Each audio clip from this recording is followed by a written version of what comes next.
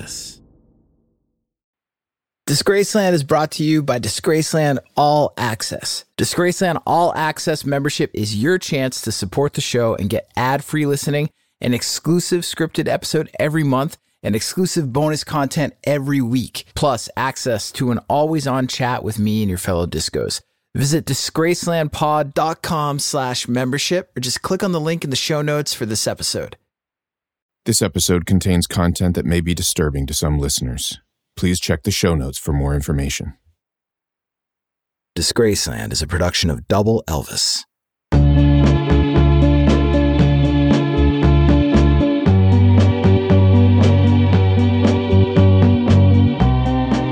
The connections between AC/DC and Richard Ramirez, the Night Stalker, are insane. AC/DC's song Night Prowler inspired the killer's moniker. An AC/DC hat was the first and for a time only clue in the serial homicide case that gripped Greater Los Angeles in the 1980s. Richard Ramirez, the Night Stalker, carved a pentagram, a satanic symbol, into one victim's body, painted the symbol on another victim's wall, and carved it into the palm of his hand. And Bon Scott, AC/DC's lead singer, wore a pentagram around his neck on the cover of the Highway to Hell album, a detail that was not lost on the sensationalist news media. The Night Stalker killed 13 people that we know about. Men, women, and children savagely beaten, strangled, stabbed, shot, and raped, most while sleeping peacefully in their homes. Richard Ramirez loved to kill, and Richard Ramirez loved AC/DC's music. Great music. Unlike that music I played for you at the top of the show. That wasn't great music. That was a preset loop from my Mellotron called UK Limo MK2. I played you that loop because I can't afford the rights to Can't Fight This Feeling by REO Speedwagon. And why would I play you that specific slice of crawl upon the floor cheese? Could I afford it? Because that was the #1 song in America on March 17th, 1985. And that was the day that a California serial killer left his AC/DC hat at the scene of a homicide, dragging the band into a media circus that would haunt them for the rest of the decade. On this episode, a satanic serial killer, a police manhunt, a media witch hunt, and AC/DC. I'm Jake Brennan, and this is Disgraceland.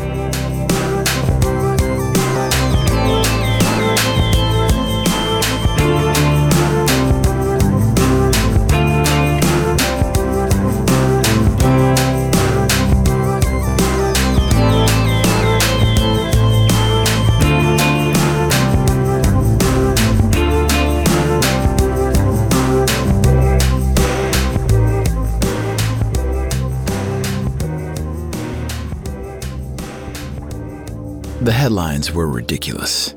Mass killer driven by rock and devil worship. AC/DC music made me kill, Night Stalker admits.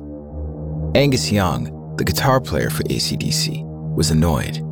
The haircut sitting across from him and lead singer Brian Johnson was as ridiculous as the headlines for which he and his ilk were responsible. His questions proved it. Did AC/DC stand for Antichrist, Devil's Child? The question was so dumb it didn't even deserve an answer. But there Angus was, answering it. No. We got AC/DC off of our sister's sewing machine. It stands for power. It was all a game, and the haircut knew it too. You couldn't spend 5 minutes talking to Angus, Brian, Angus's brother Malcolm, or any other member of AC/DC past or present and walk away thinking, oh yeah, those guys are devil worshippers. They were too down to earth, too grounded. Salt of the earth Aussies, meat and potatoes working class. That background, along with the aforementioned power, was reflected in their music. Music that had spread all over the world. Since releasing their 7th album in 4 years, Highway to Hell in 1979, and its follow-up, Back in Black in 1980, the band had become an international best-selling sensation, knocking off nearly 15 million in record sales by mid-decade in the US alone. You'd be hard-pressed to find a high school in America in 1985 without legions of long-haired AC/DC fans. Their music was powerful, sure, and it played with familiar dark rock and roll themes, especially from back when Bon Scott, their original singer, helmed the group. But the truth was, AC/DC was a straightforward, fun-loving rock and roll band. And though they made their living on the same side of the street as Black Sabbath and Led Zeppelin, the truth was that AC/DC had more in common with the seemingly, for their era anyway, conservative rock and roll stylings of Chuck Berry than they did the demonic imagery and devil-infused themes of Sabbath and Zeppelin. But that was the truth of it, and the truth didn't matter. Like I said, it was all a game. And when it came to the media, the game, of course, was, as it still is, all about the narrative. And at that moment, in 1985, regarding Richard Ramirez, the notorious Night Stalker serial killer, AC/DC was a big part of the narrative. Richard Ramirez, the so-called Night Stalker, accused of murdering 15 people in California, was influenced by the AC/DC song Night Prowler. That song, it's been completely taken out of context. Congress has been holding hearings recently on the subject of whether there should be warning labels on records whose lyrics are judged objectionable. Some people say that stands for Antichrist, Devil's Child. Antichrist, Devil's Child. Antichrist, Devil's Child.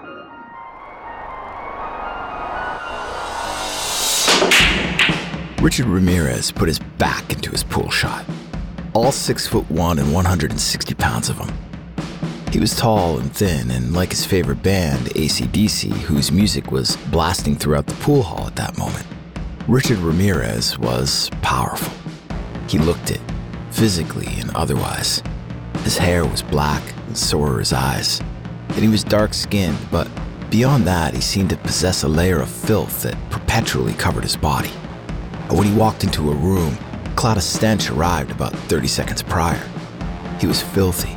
His teeth were rotting out of his head despite his tender age of 24, a combination of his lack of hygiene and drug use. Cocaine, mostly. And despite all of this, his good looks were irrepressible.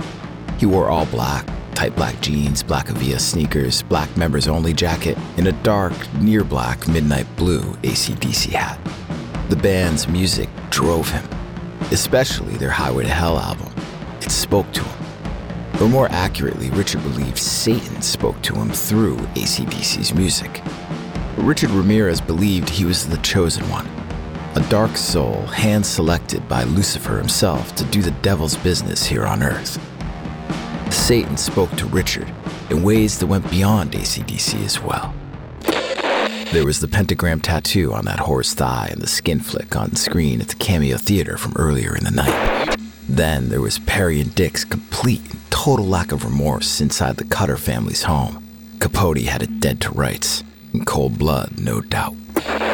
And that scene from the Texas Chainsaw Massacre, Pam's long walk in those short red shorts, all those teeth and human bones. And the devil's taunting of Father Karras through Reagan's body in The Exorcist. Karras, that smug prick. He wants to evoke a display of power. All of it fed Richard Ramirez, and he needed to feed the devil. He split from the pool hall. It was time. Whores wouldn't do it. They laughed at him, at his teeth, at his weird foot fetish. Plus, there was no power in paying for it. Taking it was where the juice was. Charged him. He needed to get out of downtown LA, out into the unsuspecting suburbs. Outside the pool hall, he hotwired a Toyota, popped the clutch, and went hunting. Richard hit the highway, and soon enough the off-ramp, Rosemead, California. He cruised slow, the windows down. In his head, he recited the lyrics to AC/DC's Night Prowler. It calmed him, steadied his growing adrenaline. The lyrics, with their dark tale of breaking and entering, prowling about in pursuit of an unsuspecting victim's virginity or worse. Outside their windows on the other side of the blinds, an unimaginable creepy fear. And that fear that the Prowler caused, Richard longed for it, fed off of it. Chills, and the murderous terror. It was all there, from Bon Scott's lips to Satan's ears. Richard searched for a house. It needed to be just right. The perfect mix of quiet and potential. And there, a tiny little condo, an unassuming, petite, attractive brunette, Maria Hernandez, pulling her gold Camaro under the rising automated door of her condominium's garage. Richard cut the engine, used his muscular forearms to pull the Toyota's now manual steering wheel to the curb, and glided over the gravel to a near silent stop, and watched. As the condo's garage door began to wrench itself to a close, Richard sprung from his stolen car and sprinted. And before the door could shut, Richard slid underneath. Inside, Maria Hernandez heard an unexpected sound, turned, and there he was. 6 feet of stacked evil, staring at her, less than 20 feet away. Maria quickly turned to insert her house key into the lock on the door that led into her apartment. Richard began walking toward her, slowly, with intent. The lock wouldn't take the key. Maria turned. Richard continued his approach. Now, he had a .22 pistol pointed straight at her. The garage door fully closed. All of the light in the garage was completely blacked out. Maria could smell Richard's hellfire breath. "No, God, please don't," she said as she reflexively raised her hands in front of her face. Then, the loud, blinding light of the .22 pistol. Maria fell to the ground, and Richard kicked the door open and entered the condo with authority. There, in the kitchen, another petite and attractive brunette, Dale Okazaki, Maria's roommate. She ducked behind the counter. She didn't know Richard saw her. Richard slowly approached the counter from the other side and stood silent. Richard waited. Nothing. He knew it wouldn't be long. He knew she would stand up sooner or later.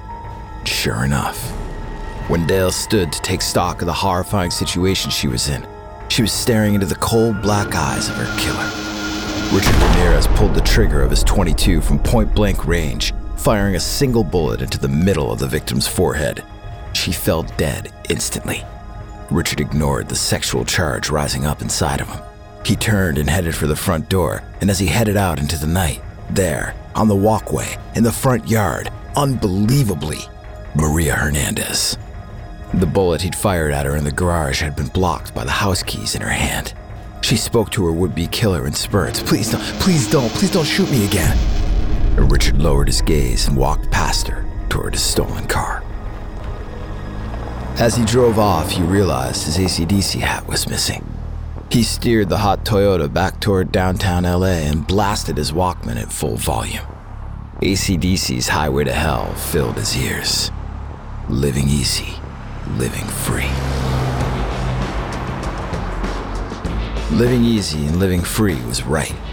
Those lyrics from Bon Scott on AC/DC's Highway to Hell title track were basically a mantra. It was how Bon lived his life. It was how Bon Scott was living his life at this exact moment back in 1977, prior to the recording of Highway to Hell. He was stuck riding bitch between two new friends in the backseat of a big American V8 somewhere in Florida. Florida loved AC/DC. So did Texas. Radio stations and live audiences in those two big American states were almost entirely responsible for AC/DC breaking through in the United States on the heels of their 77 full-length effort, Dirty Deeds Done Dirt Cheap. Bon was in a great mood, as he was on most nights. He screamed along to the Sex Pistols song blasting from the car radio, and all was well until the Quaaludes kicked in. How many Bon took, he didn't know. He also didn't know how much he drank. Blue Nun, sweet German wine. It washed the lewds down quick. Everything around him raced by at its normal speed as Bon Scott powered down and sank deeper and deeper into the 70s. Living easy, living free.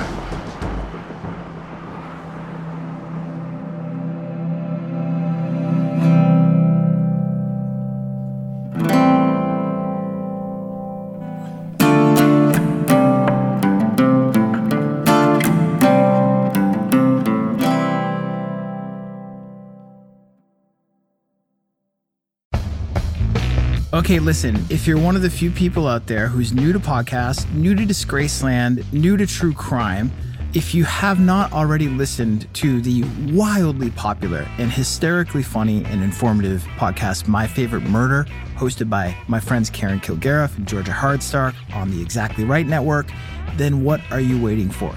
You got to check out My Favorite Murder. In each episode, they're going to tell you stories about infamous serial killers, cold cases, incredible survivor stories. And listen, these guys are wildly popular for a reason. They have an incredible chemistry. They're hysterical. They're smart as all get up. And you're instantly going to feel like they're long lost friends. They've got great new episodes on the subjects I've already mentioned, but they've got this whole treasure trove of back episodes, including well-known stories from true crime and music history like the deaths of Sid Vicious and Nancy Spungen, the murder of pop singer Selena, and now the infamous story of the Cocaine Bear. I've known Karen and Georgia since the beginning of my sort of foray into podcasting. They've been heroes of mine. I was on their podcast in March of 2022 to share my hometown story about a prison break party that I attended in high school. And they told me it was one of their most popular episodes, so you can check that out as well. Listen to My Favorite Murder wherever you listen to podcasts. Brand new episodes drop every Thursday. Hey Discos, it's Jake here. Thank you so much for listening to Disgraceland. Your support truly means a lot to me, and it's because of you that my team and I are able to make this show. If you want more Disgraceland, if you want more regular interactions with me and the community of Disgraceland listeners, or if you simply want to listen to the show ad-free, go to disgracelandpod.com/membership or just click on the link in the show notes for this episode. For just $5 a month, you can listen to every episode of Disgraceland ad-free. Plus, you'll get one brand new exclusive episode every month. You'll also get weekly unscripted bonus content, special audio collections, and early access to merch and events. There are 2 ways that you can support the show and become a member at disgracelandpod.com/membership. You can sign up using Patreon and listen to the show ad-free on Apple, Spotify, and most other major podcast platforms. And Patreon members also get access to all the other perks of membership and an always-on chat where I'll be interacting with you and diving deeper into the world of Disgraceland. But maybe you're currently an Apple Podcast subscription listener and you want to just tap into all the bonus audio content and ad-free listening that we're offering. We're also offering this membership as a premium channel on Apple Podcasts. However you choose to join, all you got to do is go to disgracelandpod.com/membership. Support the show for just $5 a month, $5, or sign up for an annual plan and get 2 months free. Come join me and your fellow discos at Disgraceland All Access by visiting disgracelandpod.com/membership.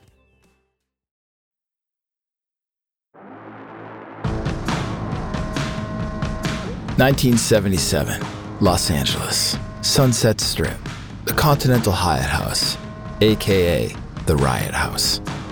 The notorious hotel was the scene of many a 70s rock star's debaucherous escapades. Tonight it was Bon Scott from AC/DC's turn. He strolled the hotel with a bottle of Jack Daniels in one hand and a tall, buxom blonde in the other. His band was in town for a set of shows up the strip at the Whiskey A Go-Go. But tonight was for letting loose. Bon had steam to blow off.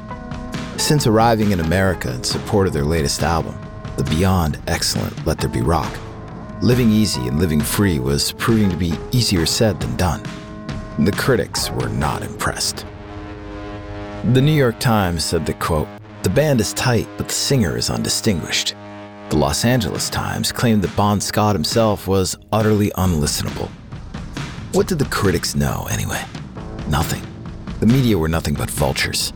Kids knew the truth. They flooded radio station request lines for AC/DC after every show the band played. Rock and roll was a lifestyle. The kids understood that. It was a commitment. You needed to live the life, walk the walk, talk the talk, so to speak, and Bon Scott did that. Concert goers latched on to Bon Scott's rock and roll authenticity. And in my opinion, there is no better example of what a rock and roll frontman should be than Bon Scott. Voice, check. There's none better in the genre. Raspy, knowing, bluesy, mysterious, powerful, and unlike anything before or since. Probably my favorite rock singer of all time. Looks, check. Bon Scott looked like he'd fight you, fuck you, be your best friend, and break your heart all in the same night regardless of what sex you were. Bon had it all. He was utterly serious looking, tattoos, broken teeth, yet totally irreverent. Violently handsome, a rough piece of trade you could take home to mom. Well, Not my mom, but you get the idea. Stage presence check. Bon Scott commanded the stage with a unique, powerful presence.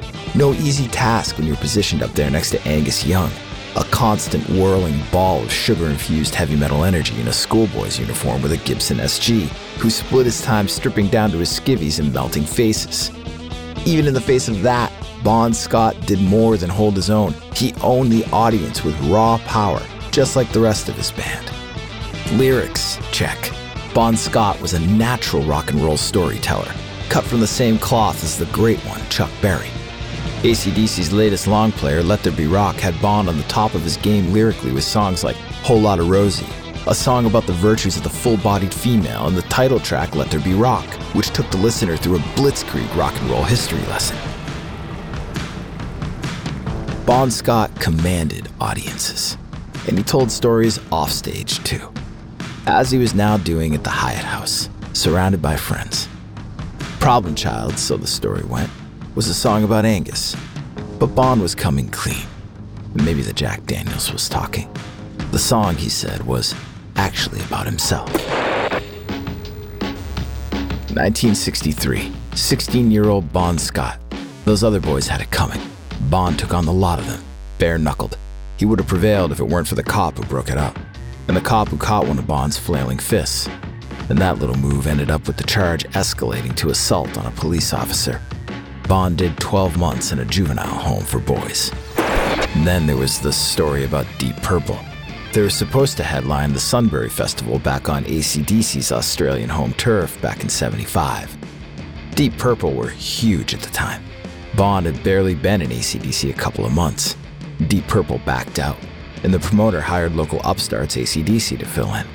Then, Deep Purple showed up, in their fucking Rolls Royces no less, and they demanded to play. But one of the roadies took a swing at AC/DC's manager, and Bon Scott pounced, leveled the dude. All hell broke loose backstage.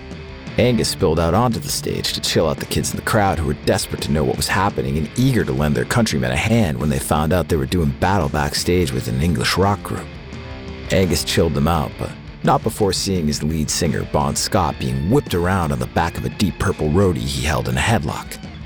Eventually, the melee came to an end, and all parties laughed off the incident, but it made for a good story.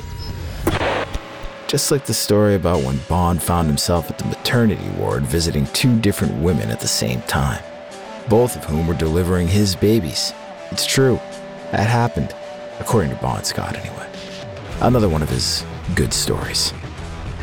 But nothing topped Bon appearing on Australian national television to perform in 1975 fully in drag, dressed as a schoolgirl.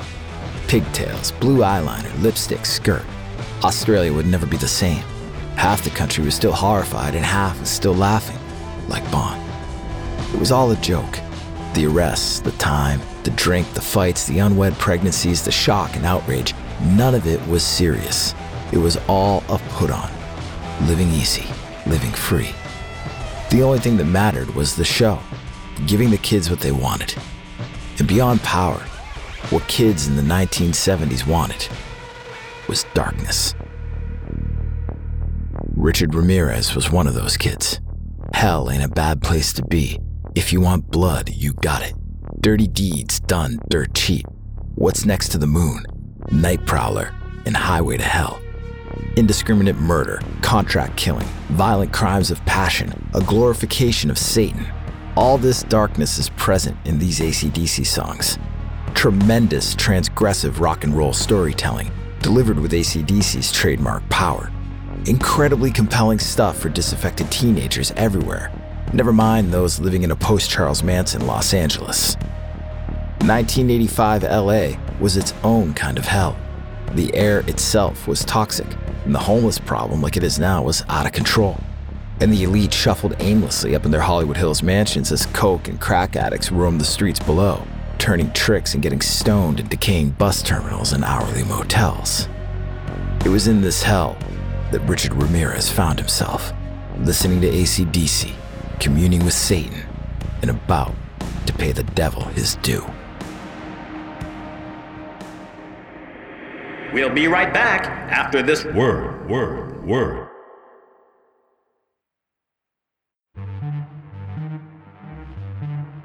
The Catholic Church compels its followers to develop a daily relationship with God, to speak to Him, to pray to Him, to commune with Him. Richard Ramirez did the opposite. He spoke with Satan. The power of Satan compelled him. From behind the wheel of his stolen car, Richard Ramirez absorbed the sounds of Highway to Hell and spoke in a trance. Hail Satan, thank you for being a stabilizing force in my life, for driving me, for accepting me into your army, for enlisting me in your fight against Christ, for giving me purpose, for showing me the power of total domination. Hail Satan. Richard Ramirez believed that Jesus Christ was the enemy, and that he, Richard Ramirez, was part of Satan's army here on Earth. And who are we to argue? Richard Ramirez's evil was beyond compare, especially on the night of March 26, 1985. At around 2 a.m., Richard Ramirez slowed his new stolen car to a stop outside a tidy-looking home on Strong Avenue in Whittier, California. He crept slowly into the yard, peered into the living room window. On the sofa, a man sleeping in front of the television in his underwear. Richard crept to the back of the house. He peered into a bedroom window. And there, on the bed, a woman, sleeping, mid-40s. The sight of her and the thought of imminent sex charged Richard. Richard turned toward the front of the house, steadied himself with his .22 pistol aimed in combat position, and burst through the front door. The man on the couch woke in a start, and Richard immediately fired off a round. The bullet entered the man's skull just above his ear. A thin stream of blood shot out of the man's head and painted the living room wall 3 feet away. The man fell to the floor, dying. The sound of the shot woke the woman in the bedroom. Horror chilled her veins when she saw Richard enter the room. She screamed, and Richard screamed back, "Where's the fucking money, bitch?" Richard didn't wait for an answer. He quickly grabbed a necktie from the closet and bound the woman to the bed. Then he continued ransacking her bedroom for valuables. But while he was distracted, the woman loosened the sloppily tied necktie, undid herself, and made for the shotgun her husband kept under the bed. Richard heard her, turned around, and was shocked to see the woman had the drop on him. She focused her aim, strengthened her grip, pulled the trigger in. No shotgun shells. Richard flew into a rage. How dare she try to hurt him? He was an agent of Satan. She was a weak pawn, insignificant sacrificial fodder. He quickly raised his .22 and shot her 3 times. Then he hit the kitchen and grabbed the biggest knife he could find. When he returned, he pounced on the woman on the bed. He ripped off her shirt and proceeded to attempt to cut her heart out of her chest, but the knife wasn't strong enough and wouldn't penetrate the rib cage. It was a disappointment. Richard took the knife and carved a deep, bloody, upside-down cross into the woman's chest in homage to Satan. Without her heart as a souvenir, he turned his attention to her eyes. He took his knife and with precision, he cut her eyeballs out of her skull and carefully placed them into the woman's small jewelry box. His anger returned. He stabbed her repeatedly in the throat, in the stomach, in the vagina. Richard then tried to have sex with the dead woman's body, but his anger prevented him from getting an erection. He exited the house frustrated and covered in blood. He took the shotgun and the woman's eyes. On May 29th, it was a different home in Monrovia. Richard broke in. He prowled the entryway into the kitchen, where he found a hammer. Moving to the bedrooms, he found and tied up both residents of the Monrovia home. 2 women, sisters, in their 80s, one of them disabled. They helplessly took blows from that hammer, the claws of it gouging and breaking their bodies. Richard's bloodlust fed his libido. What he wanted to do in Whittier, he did to the disabled woman in Monrovia. Afterwards, he shocked the one sister with an electric cord, took her lipstick and drew pentagrams on her thigh and on the walls of the house. The 2 women's bodies weren't found for days. The very next night, in Burbank, he used handcuffs instead of rope to bind a 42-year-old woman and her 11-year-old son. He threw the kid in a closet and dragged the mom around the house, making her show him all the valuables he could steal. And then he raped her repeatedly, shouting at her the whole time. "Don't look at me! I said don't look at me! Don't you fucking look at me! I won't, I swear to God, I won't. Don't swear to God, swear to Satan. I am the Night Stalker. Richard liked making his victims swear to the devil. A 63-year-old survivor from Monterey Park was made to pledge her allegiance to Lucifer. During a robbery in Sun Valley, he demanded the widow of the man he just shot in the head swear to Satan that she'd given up all her jewelry. And on another night in Diamond Bar, he made a different woman swear to the devil that she would stay quiet while he raped her. Every scene was raw, uncut nightmare fuel. And then there was the attempted murder of Whitney Bennett. "Stop, stop," she shouted, her mouth full of blood. The tire iron came down on her head, over and over, pummeling her innocent 16-year-old face. Richard had snuck in her unlocked bedroom window with the tire iron in hand, and as he brought it down again, her hand swatted at him in a useless defense. She had been asleep a minute ago, and she quickly slipped back into unconsciousness under the assault. Richard stepped out into the kitchen for a knife, but struggled to find one. Instead, he decided to finish the job by strangulation. An electric cord laced around her neck pulled taut. He yanked it harder and watched her skin go pale and then purple. Suddenly, the electric cord sparked and fritzed, filling the air above her body with a blue haze. It was as if her soul was visibly leaving her body. Except instead of dying, the 16-year-old began gasping for air and waking up again. For once, Richard Ramirez was the scared one. The blue haze over the girl's body had freaked him out. Clearly, this was a sign of divine rather than satanic intervention. Her soul, he saw it, he swore. That was what scared him. Jesus intervening, overpowering Satan. Richard booked it out of the house, and Whitney Bennett survived after 500 stitches and some plastic surgery.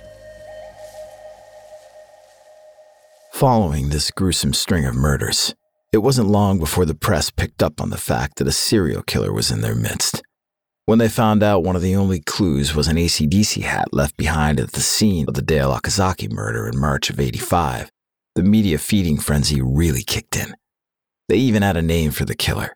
It was a take on his favorite band, AC/DC's song Night Prowler. And they called him the Night Stalker. The so-called Night Stalker is blamed for 7 murders in the Los Angeles area. Now, police have linked the killer to a murder in San Francisco last weekend. Murder in San Francisco. Officials in Los Angeles are offering a $10,000 reward for information leading to the capture of the so-called Night Stalker. The same man is suspected in 6 to 8 murders and 25 to 30 attacks. The latest victim, a 35-year-old man, shot in the head last Thursday.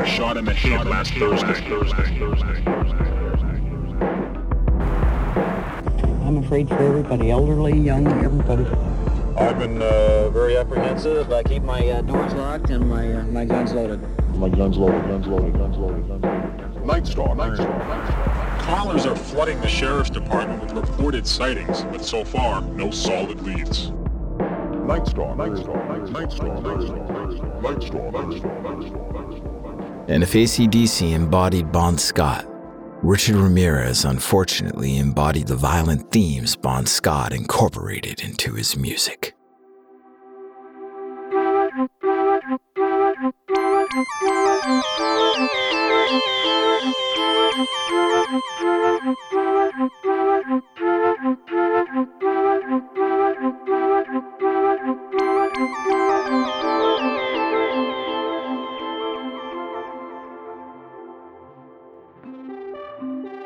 The hat, midnight blue, near black, glittery AC/DC logo emblazoned across the front.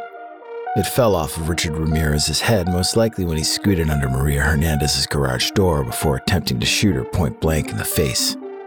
It was one of his first violent break-ins and the first clue he left for police. It would be months before the media would learn about that hat, and when they did, they looked into Richard Ramirez's favorite band. It was 1985, and AC/DC's latest album, Fly on the Wall, was a mediocre recording and commercial release for a band as successful as AC/DC. However, journalists on the hunt for a narrative didn't need to do much digging to connect a straight line between the murderous actions of Richard Ramirez and the influence of AC/DC. All they needed to do was trace the band's discography back a few years to 1979, to their album, Highway to Hell. On its cover, Angus Young sports his trademark schoolboy hat modified with devil horns and holds a long pointed devil's tail in his hand. You'd have to be a complete fucking idiot to take the image of him seriously, but then again, we are talking about the American media. Perhaps more serious is the image of Bon Scott next to Angus. He's sporting a goofy smile. The photographer caught him in the middle of a laugh. It's a very Bon type of image, one 1,000 fans have seen before. As always, he's not taking himself too seriously. However, on his necklace hangs a very serious symbol. A 5-pointed pentagram representing the 5 wounds of Jesus. Add a goat's head to the pentagram and you have the official symbol of the Church of Satan. Catholic exorcists believe that symbols like the pentagram, or perhaps even this podcast, are used by the devil as entry points into the lives of men and women. Richard Ramirez believed this too. After he was captured on August 31st, 1985, he stood in court at his arraignment and flashed the palm of his hand. On it, a massive pentagram carved into the flesh above the number 666, the number of the beast. In case there was any doubt, after he pleaded innocent to murdering 13 people, Richard Ramirez yelled out, "Hail Satan," to the judge and the rest of the court, including some victims' family members and members of the media. Media, who had already connected Richard's intentions to more than just Bon Scott's pentagram on the cover of Highway to Hell. They also connected the dots to Bon Scott's lyrics and the slow, evil menace of the album's final track, Night Prowler, which lyrically seemed to detail the creepy B&E murders of Richard Ramirez, the Night Stalker. Many in the media went as far as to directly blame AC/DC for Richard Ramirez's actions. The members of AC/DC vehemently denied any serious connection to or influence from Satan, despite the imagery and themes they explored on record. Richard Ramirez did the opposite, saying in court, "I love all that blood. I love to kill people. I love watching them die. I believe in Satan. I am beyond good and evil. Satanists need to have more faith than Christians." Richard went further. He treated his trial like some sort of demonic celebrity come-out party. He dressed in a dark suit, wore sunglasses in the courtroom, and let his hair grow out.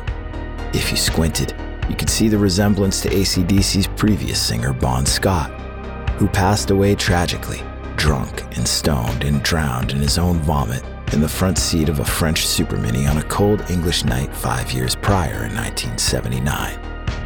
Living easy, living free.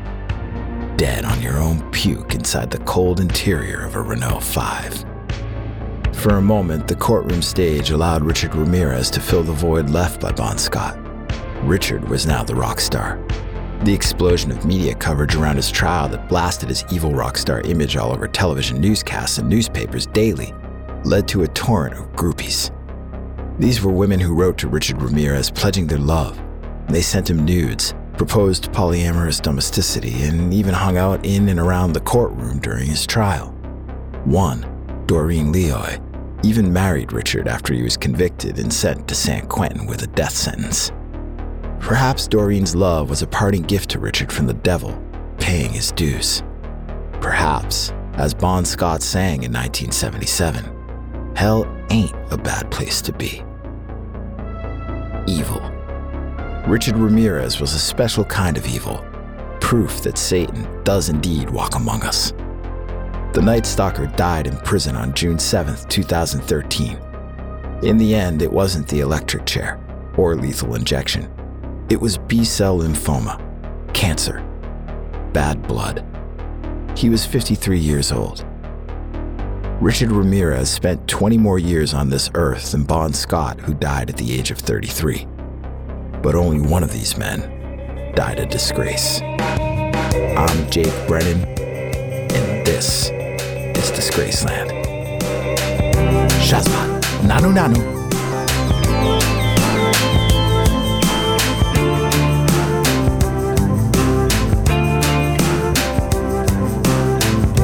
Disgraceland was created by yours truly and is produced in partnership with Double Elvis. Credits for this episode can be found on the show notes page at disgracelandpod.com. If you're listening as a Disgraceland All Access member, Thank you for supporting the show. We really appreciate it. And if not, you can become a member right now by going to disgracelandpod.com/membership. Members can listen to every episode of Disgraceland ad-free. Plus, you'll get one brand new exclusive episode every month. Weekly unscripted bonus episodes, special audio collections, and early access to merchandise and events. Visit disgracelandpod.com/membership for details. Rate and review the show and follow us on Instagram, TikTok, Twitter, and Facebook at DisgracelandPod, and on YouTube at youtube.com/@DisgracelandPod. Rockarola.